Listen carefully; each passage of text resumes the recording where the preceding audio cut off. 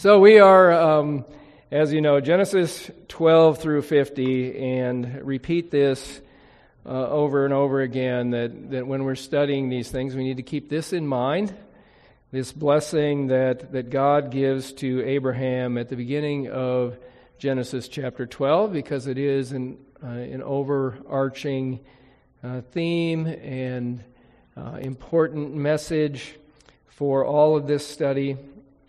So Genesis 12, 1 through 3. Now the Lord said to Abram, "Go from your country and your kindred and your father's house to the land that I will show you, and I will make of you a great nation. And I will bless you, and I will make your name great, so that you will be a blessing. I will bless those who bless you, and him who dishonors you I will curse. And in you all the families of the earth shall be blessed." So that last line,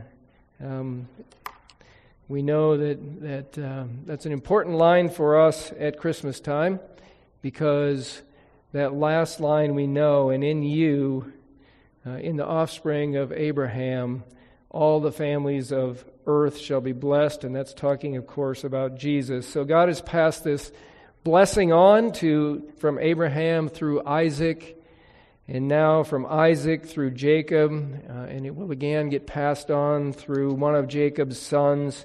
So last week I started out, we're in Genesis 35, saying that unless we were teaching straight through Genesis, nobody would ever teach on this passage of Scripture, because nobody would pick it. Nobody would want to tell the story of Reuben's incest, which appears to be the reason that the blessing does not go through Reuben, though he is Jacob's oldest son, but through another of his sons, Judah. And it is in the New Testament that we learn that this blessing is ultimately fulfilled through Jesus Christ, and it cannot be derailed by our human actions. So tonight we're coming to the last part of Genesis 35, the very end of Genesis 35, and we have 3 verses, Genesis 35, 27 to 29, and just like last week, unless we were teaching straight through Genesis, we wouldn't teach on this. If you were picking something to teach on, you just wouldn't pick it, not because it's like last week's, but because if you read through the verses, you might go, well, that doesn't seem very interesting. Pretty bland, as a matter of fact. So here they are. Here are the verses. Jacob came to his father Isaac at Mamre of Kiriath Arba, that is Hebron, where Abraham and Isaac sojourned. Now the days of Isaac were 180 years. Isaac breathed his last and died and was gathered to his people, an old man of ripe age, and his sons Esau and Jacob buried him. So that's it. Those are the verses that we're going to study tonight. So Friday, just a couple of days ago, I was on my way home from church, and as I usually do, this is part of my routine, I was listening to the briefing.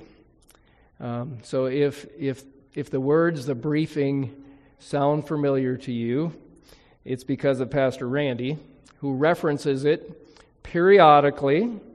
Albert Mohler, who is the president of Southern Theological Seminary, gives his daily analysis of news and events from a Christian worldview. That's the way he phrases it.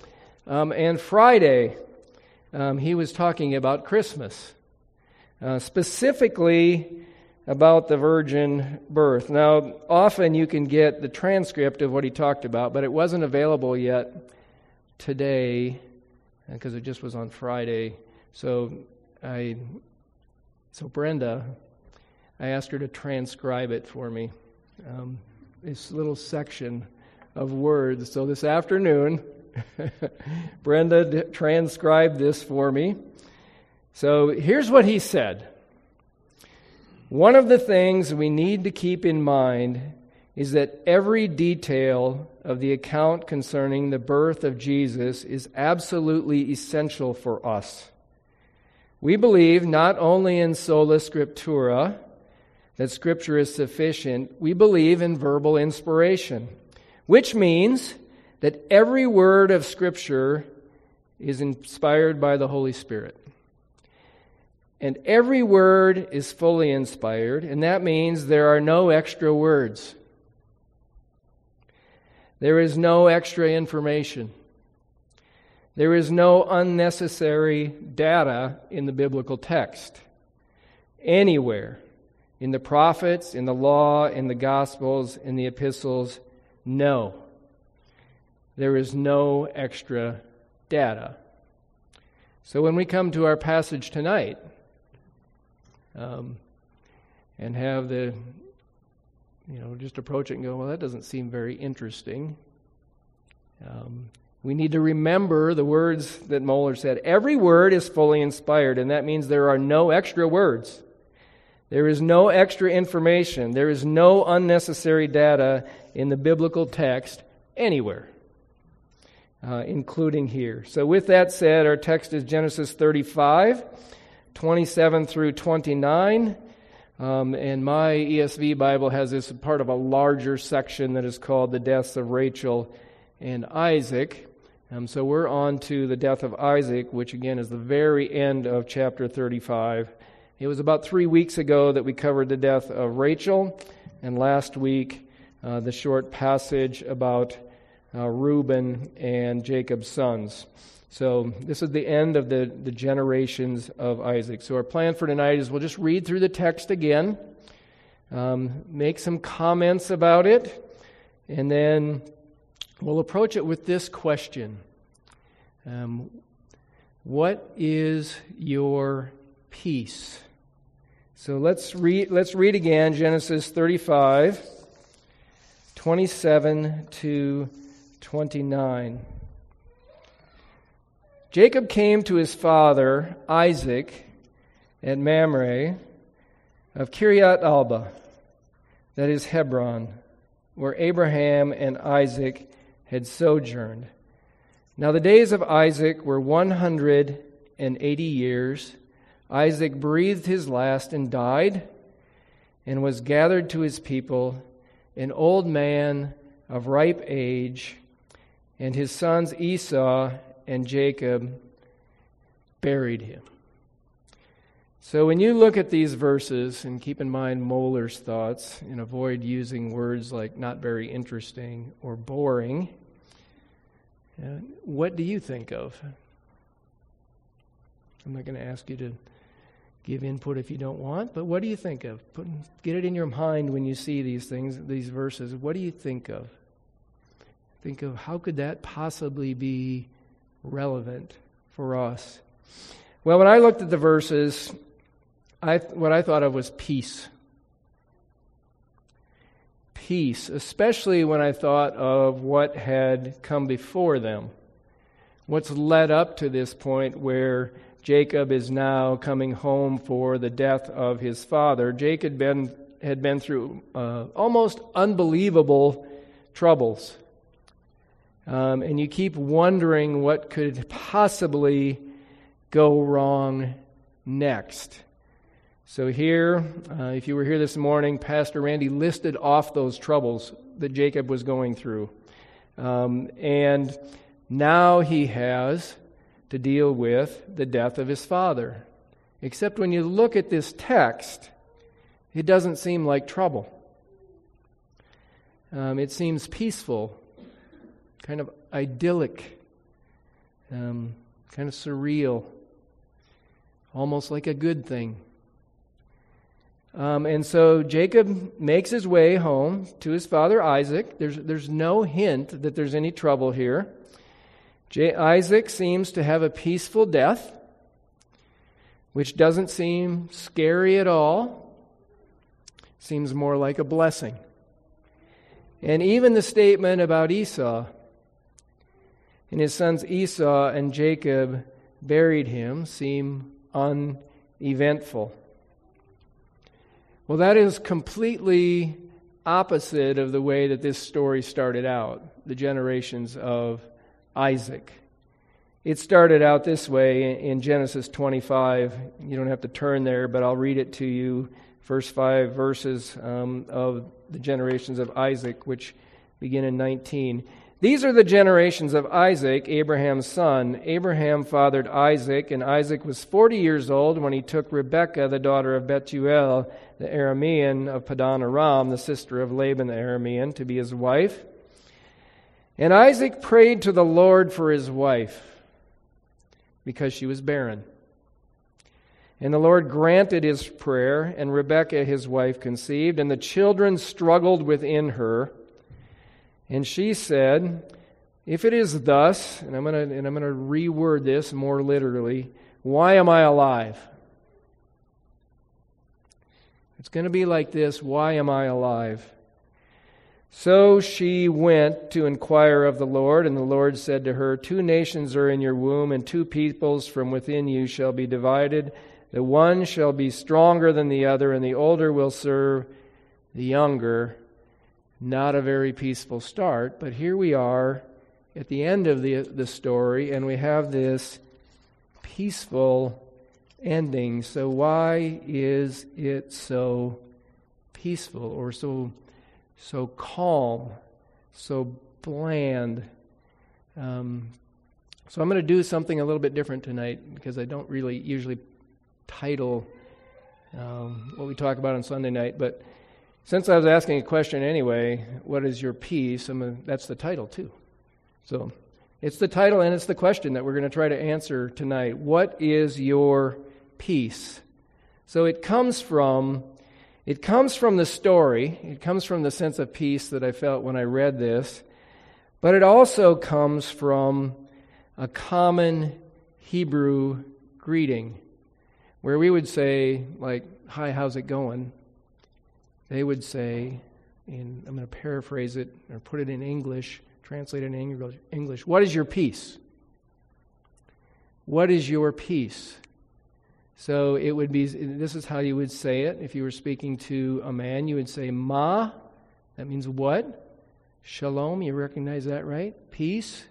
"Cha," which is you. "Ma shalom cha." What is your peace? So if you were talking to a woman, you'd say, "Ma shlomech." If I was talking to all of you, I'd say, "Ma shlomchem." Okay, what is your peace? What is your peace? So the word for peace has a wide variety of meanings. It can mean things like just the peace that we're talking about right now, that it seems peaceful. It can mean your health. How healthy are you? What is your welfare like? How are you? How are you feeling? It can mean all of those kind of things. But it also means peace. It just means peace in some cases. So 3 points under this question of what is your peace. Isaac returns safely is the first one. So Isaac returns home safely. So this is the first verse that we're looking at. Jacob came to his father Isaac at Mamre of Kiryat Arba, that is Hebron, where Abraham and Israel had sojourned. So he came home. And he got home, and it looks like it's a peaceful coming home, right? So let's turn to this in Genesis 28. You will remember this because we refer to it often. It is when Jacob is heading out, fleeing from Esau, and he comes to Bethel, where he has this dream. We know it as Jacob's ladder. I'm going to pick it up in the middle of that story, in the middle of that event, 28, 13, 14, and 15. I'm going to read this. 28, 13, 14, and 15. "And behold, the Lord stood above it." That would be the ladder or the stairway. And he said, I am the Lord, the God of Abraham, your father, and the God of Isaac. The land on which you lie, I will give to you and to your offspring. Your offspring shall be like the dust of the earth, and you shall spread out to the west, and to the east, and to the north, and to the south, and in you and your offspring shall all the families of the earth be blessed. Right? So this is this same blessing that Abraham gets. But then the next verse, behold, I am with you. And we made a big deal about that over the last several weeks. And will keep you wherever you go, and will bring you back to this land. For I will not leave you until I have done what I have promised you. So notice that part of the promise. Not only that, but not only I will be with you, but I will bring you back to this land.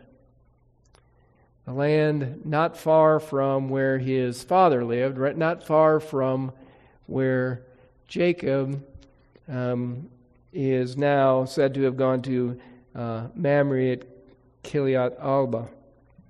Okay, so let's skip down a few verses and get Jacob's response to this. Beginning in verse 20.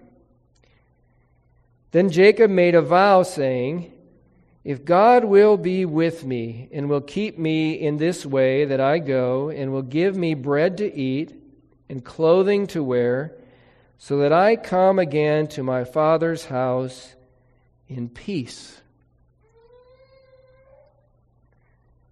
then the Lord shall be my God. And this stone which I have set up for a pillar shall be God's house. And of all that you give me, I will give a full tenth to you. Verse 21. And if I come again to my father's house in peace, then you, the Lord, shall be my God. Then Yahweh will be my God. So there's a reason that the passage that we're looking at tonight seems peaceful. It's because God has promised to bring him back in peace. Now, New American Standard says in safety there. It's shalom. I will bring you back in shalom, which can mean safety. But if you have a New American Standard, you might just make a note that that word is in peace, because it ties back to why this feels like such a peaceful ending. So God has fulfilled his promise. He has brought Jacob back to this land, to his father's land. And not only that, but the vow that Jacob made has happened. Right? God has brought him back, and now, as Jacob vowed, Yahweh will be my God. So Jacob has been away for probably about half of Isaac's life.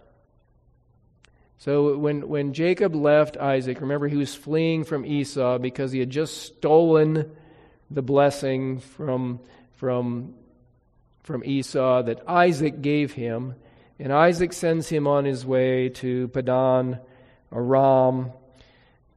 Isaac seemed like an old man. He could hardly see, right? I don't know the day when I'm going to die. Well, his life was about half over then. So, if you're not feeling the greatest, that may go on for another half year, as long as you have lived already. So, anyway, but Jacob left under about the worst circumstances, and fleeing from his brother, having deceived his father, and Jacob leaves, and he doesn't get to come back until Isaac is toward the end of his life. But in Genesis 31, God called him back. And remember this statement, that Jacob refers to God as this: the God who answers me in the day of my distress and has been with me wherever I have gone. So God has been completely faithful to his promise and even faithful to the vow that Jacob makes to bring him back faithfully. And he comes back, and God allows him to come back to his father and see his father die a peaceful death. So Mamre of Kiryat Arba, that is Hebron, it says that is where Abraham and Isaac sojourned. Well, it's also a key place for Abraham and Isaac. So in Genesis 18, remember the three guys where the Lord appears to Abram, and says that about a year from now, Sarah's going to bear a son, and and he's going to be the heir. That's here. That's by the oaks of Mamre. So it's at that place, just before he goes and destroys Sodom and Gomorrah. It's right there. It's this same place that he comes home to Isaac there.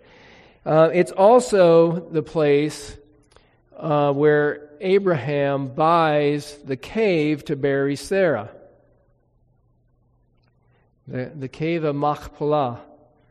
It is the place. In fact, let's turn to Genesis 49 real quickly, and because there's a good reference to how important this place is. Genesis 49, which is way ahead, but by the time we get there, you won't remember we covered this. Genesis 49, beginning in verse 29, I'm going to read to verse 32.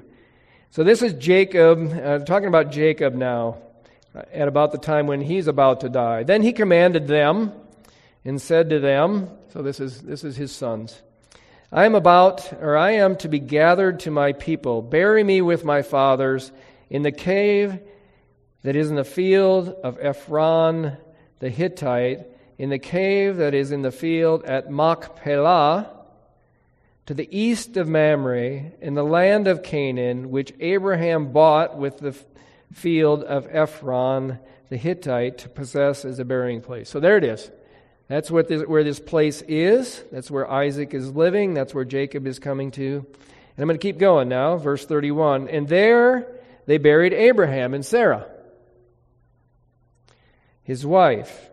There they buried Isaac and Rebekah. So we haven't really heard from Rebekah. We never did hear from her at all again after Jacob fled.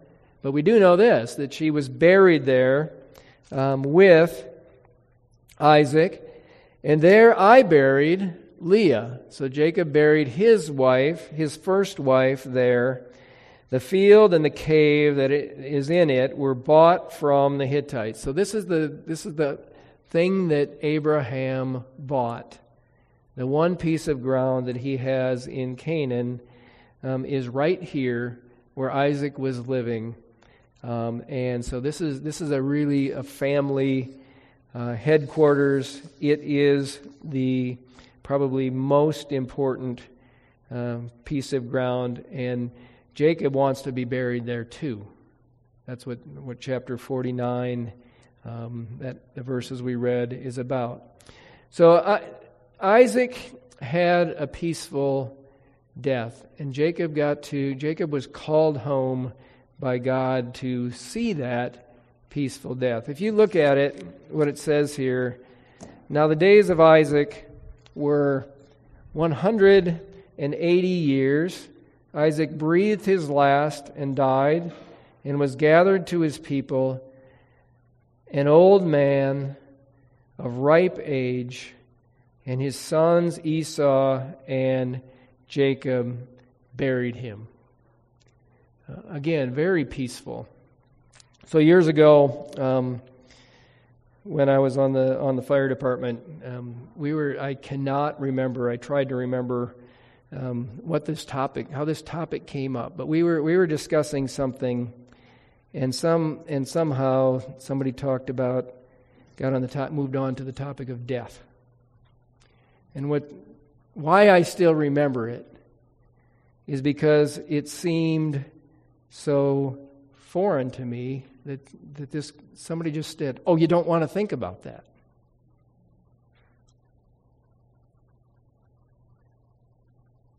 So you don't want to think about death, like it's going to go away if we put our head in the sand.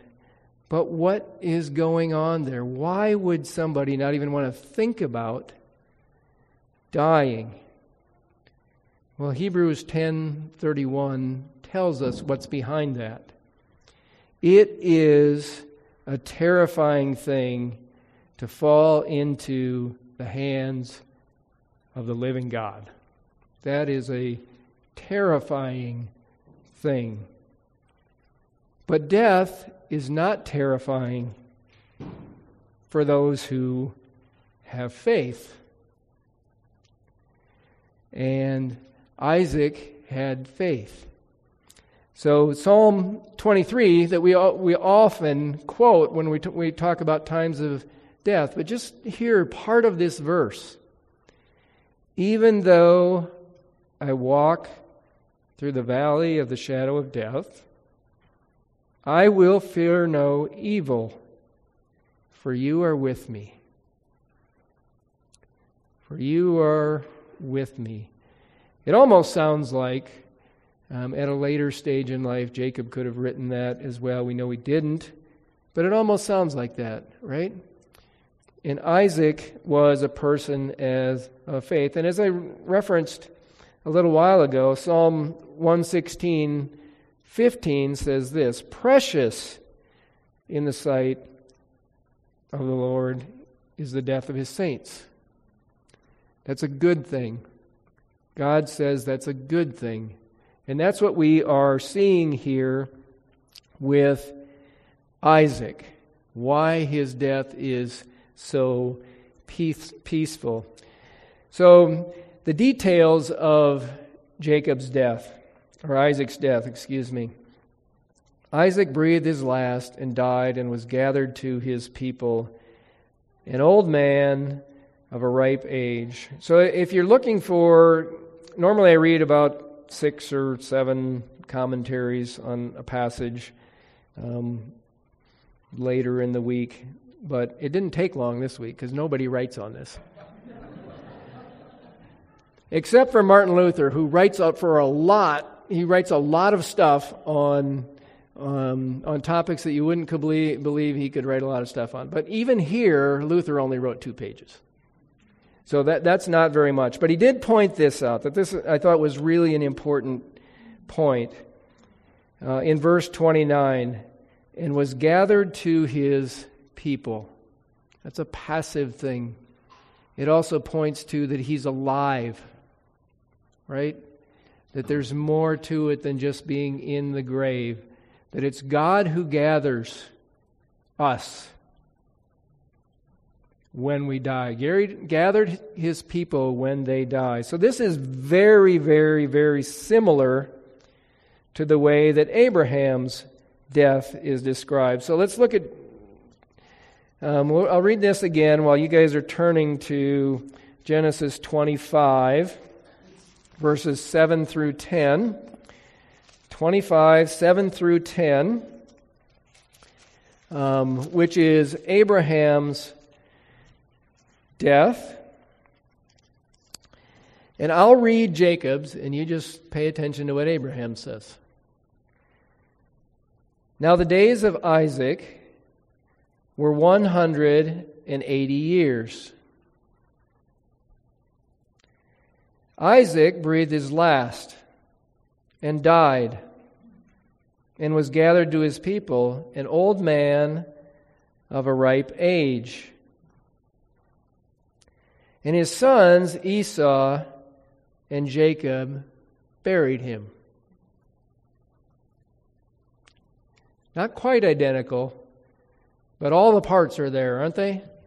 So you might think then that if you see something like that, well, that must be the way that they talk about death, right? So this, you're gathered to your people, talk about, your sons being with you, ripe old age, breathed his last. And just so you know that's not the case.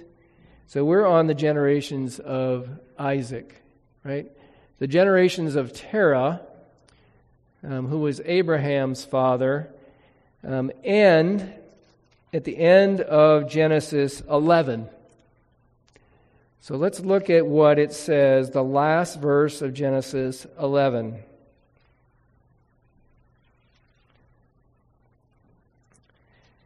The days of Terah were 205 years, and Terah died in Haran.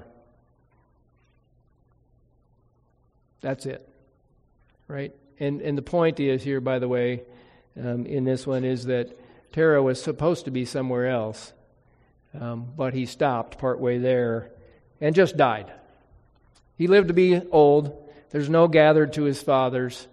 There's no nice talk about the sons burying him and getting along. There's nothing like that. So it isn't like that. Even Jacob's death isn't like that, quite like that, because Jacob has had a lot harder life probably than Abraham and Isaac had, although none of their lives would have been a picnic. But not all deaths are described like the ones that we're getting here with Isaac and the one that we just saw with Abraham. But Isaac had faith. And in the New Testament, if you turn to Hebrews chapter 11, sometimes people call this the faith chapter or the hall of faith or something like that. Hebrews chapter 11 writes about, the author writes about people from Israel's past who had faith. And both Isaac and Abraham are in here, as well as Jacob, and as well as Sarah, Abraham's wife. But here's what it says at the beginning of Hebrews 11. Now faith is the assurance of things hoped for, the conviction of things not seen. So keep that in mind. Abraham had faith. Isaac had faith. And that is the assurance of things hoped for and the conviction of things that you don't see. So Hebrews, now we'll jump down in Hebrews 11. We're going to stay here for a little bit.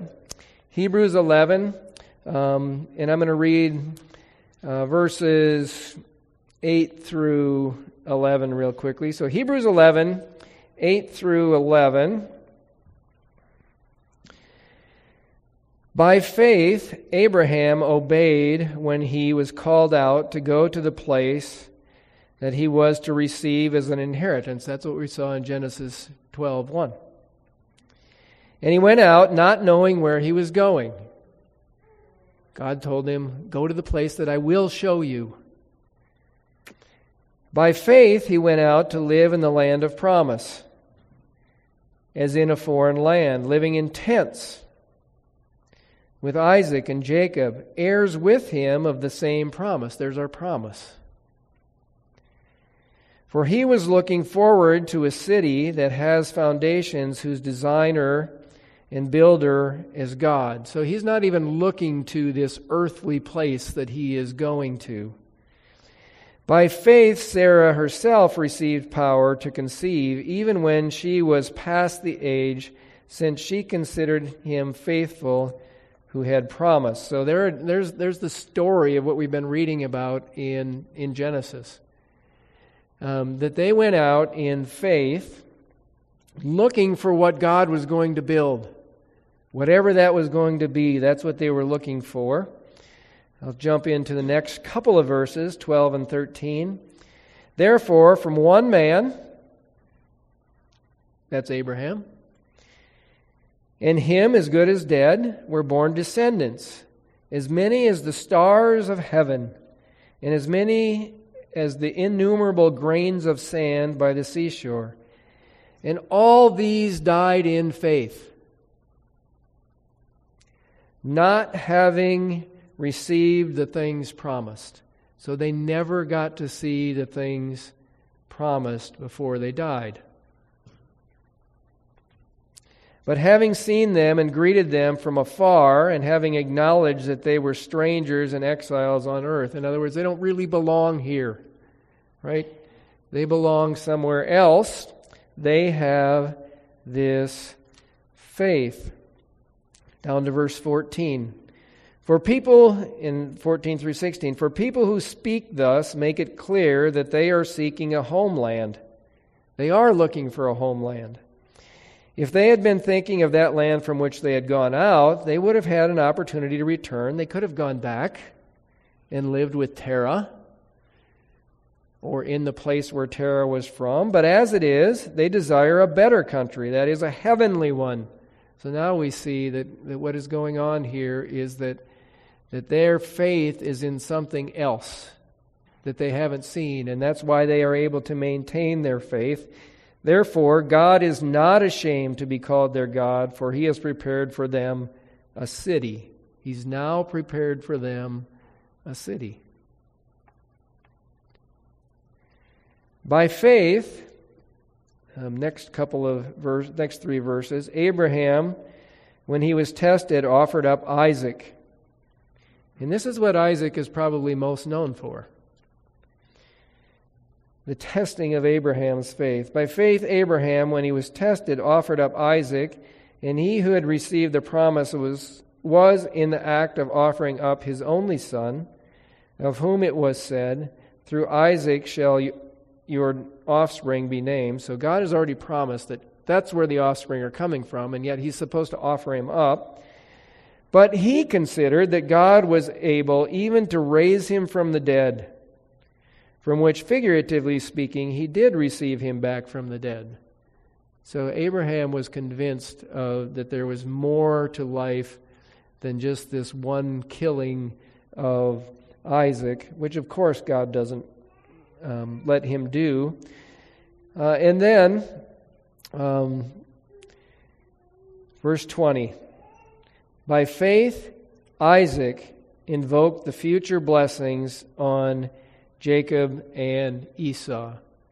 So Isaac also has this faith, and when it comes to the time to give the blessing, though Jacob had stolen the blessing that Esau was supposed to have, when Esau actually blesses them, he makes this statement, and he will be blessed. Yes, he will be blessed. And he goes through with the blessing because he knows somehow Isaac has been convinced that it is God's will to bless Jacob, and so he does it by faith.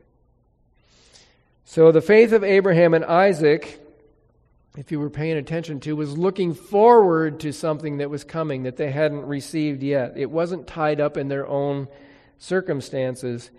They looked forward to something that is better for us. Same chapter, right at the end of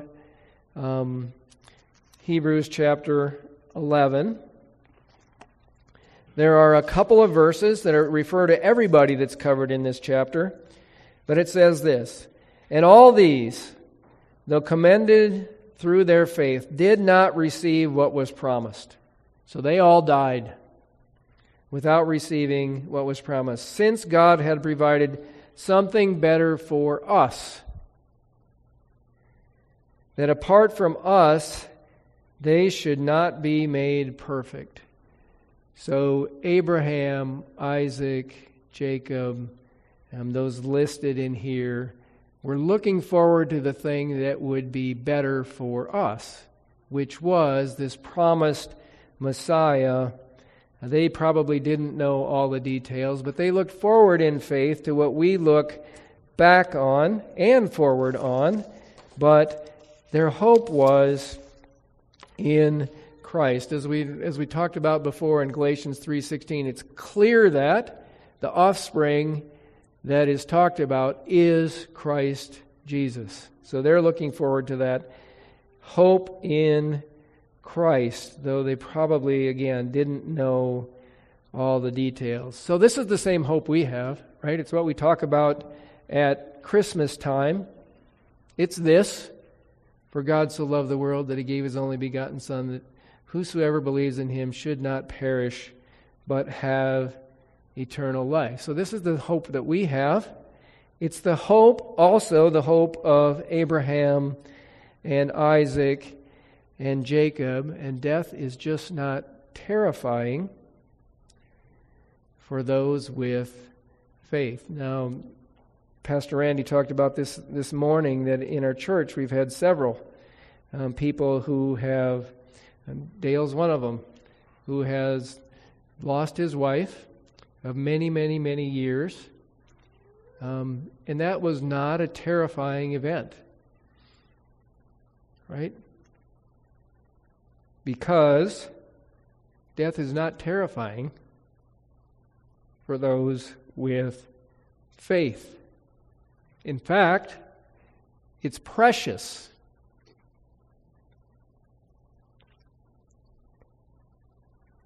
In the sight of the Lord.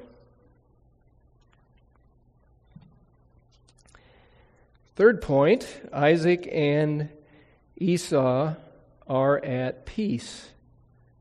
The last part of Genesis 35, the last part of verse 29. And his sons Esau and Jacob buried him.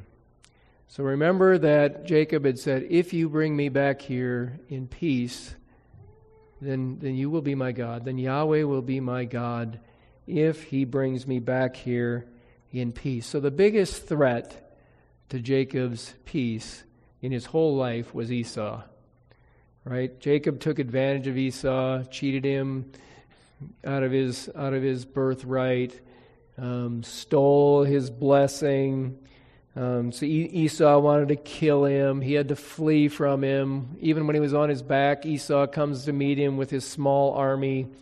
And Jacob is just terrified of Esau. And even when they meet together and Esau comes up and hugs Jacob, Jacob does not trust him. Jacob, remember Esau says, well, let's go together. And Jacob says, no, you guys go on ahead. I'll catch up with you. And then when Esau goes on ahead, he turns and goes the other way. He does not trust Esau. But here, and his sons, Esau and Jacob, buried him. So, this is really pictured as an ideal death. So, I don't do this very often, like think about what it's going to be like when I die. I mean, I just don't think about it. And things like funerals and what happens with the family and things like that. But I would think that I would want something pretty much like this. Probably not going to get 180, but like this, right? Sons come, everything's good, they get along, everything's good, everything's peaceful, it's precious in the Lord's sight. So just to wrap this up, so there's one commentary where this guy's name is James Boyce, and it's really a good commentary, but he's got one chapter on most of Genesis 35, which he calls the sunset years of Jacob. And I know that he didn't, but when I saw that, I thought, did you forget about the rest of Jacob's life? Because this is like the calm before the storm. He's been in a storm. He's got this one little oasis of calm, and then more storm is coming. More storm is coming. And like we've talked about, where Jacob says, kind of almost like an autobiographical thing, that the God who has been with me wherever I go, as kind of his autobiography. Well, that's to this point in his life, but he keeps that same attitude when he gets to the end of his life, and it's not exactly, these aren't exactly the same words, but this is what Jacob is going to say at the end of his life in chapter 48. You don't have to turn there. But here's what he's going to say at the end of his life. Genesis 48, 15 and 16. And he blessed Joseph and said, so he's blessing his son Joseph, the God before whom my fathers Abraham and Isaac walked. That's an important word, walked. God tells Abraham to walk before him and be blameless. The God who has been my shepherd all my life long to this day, the angel who has redeemed me from all evil, bless the boys, and in them let my name be carried on, in the name of my fathers Abraham and Isaac, and let them grow into a multitude in the midst of the earth. So Jacob, in this coming storm, is able to, at the end of life, have that same kind of an attitude towards God. So back to our question, what is your peace? Isaac's death appears so peaceful, but it's because it's just not terrifying. It is precious in the sight of the Lord. It is that. So our hope and our peace is in our faith in God. And I'm just going to leave and close before we sing our final song with this reading from John chapter 14, which is part of the upper room discourse when Jesus is talking to his disciples. So Pastor Randy mentioned that I'm with you always, even to the end of the age, which is the end of Matthew. Here's what Jesus also says to his disciples in the upper room. John 14, beginning in verse 27. Peace I leave with you. My peace I give to you. Not as the world gives do I give to you. Let not your hearts be troubled, neither let them be afraid. You heard me say to you, I am going away, and I will come to you. If you loved me, you would have rejoiced, because I am going to the Father, for the Father is greater than I, and now I have told you before it takes place, so that when it does take place, you may believe. Jesus gives us this peace to his disciples. He told them he was going to go away. We know he's gone away, but it's the peace that he gives because he told them ahead of time that he is going away, and so that we know it's right. We know that's where our faith is and where our peace is to be found. So, what is your peace? Let's close in prayer. Father, thank you for your word, and thank you for the encouragement and the realization that there are no wasted words here. There is nothing in here that doesn't belong in your word to us. Thank you for preserving that for us. Thank you for the example that we have tonight in the death of Isaac. And thank you for the peace that Jesus Christ brings to us. We pray these things in his name. Amen.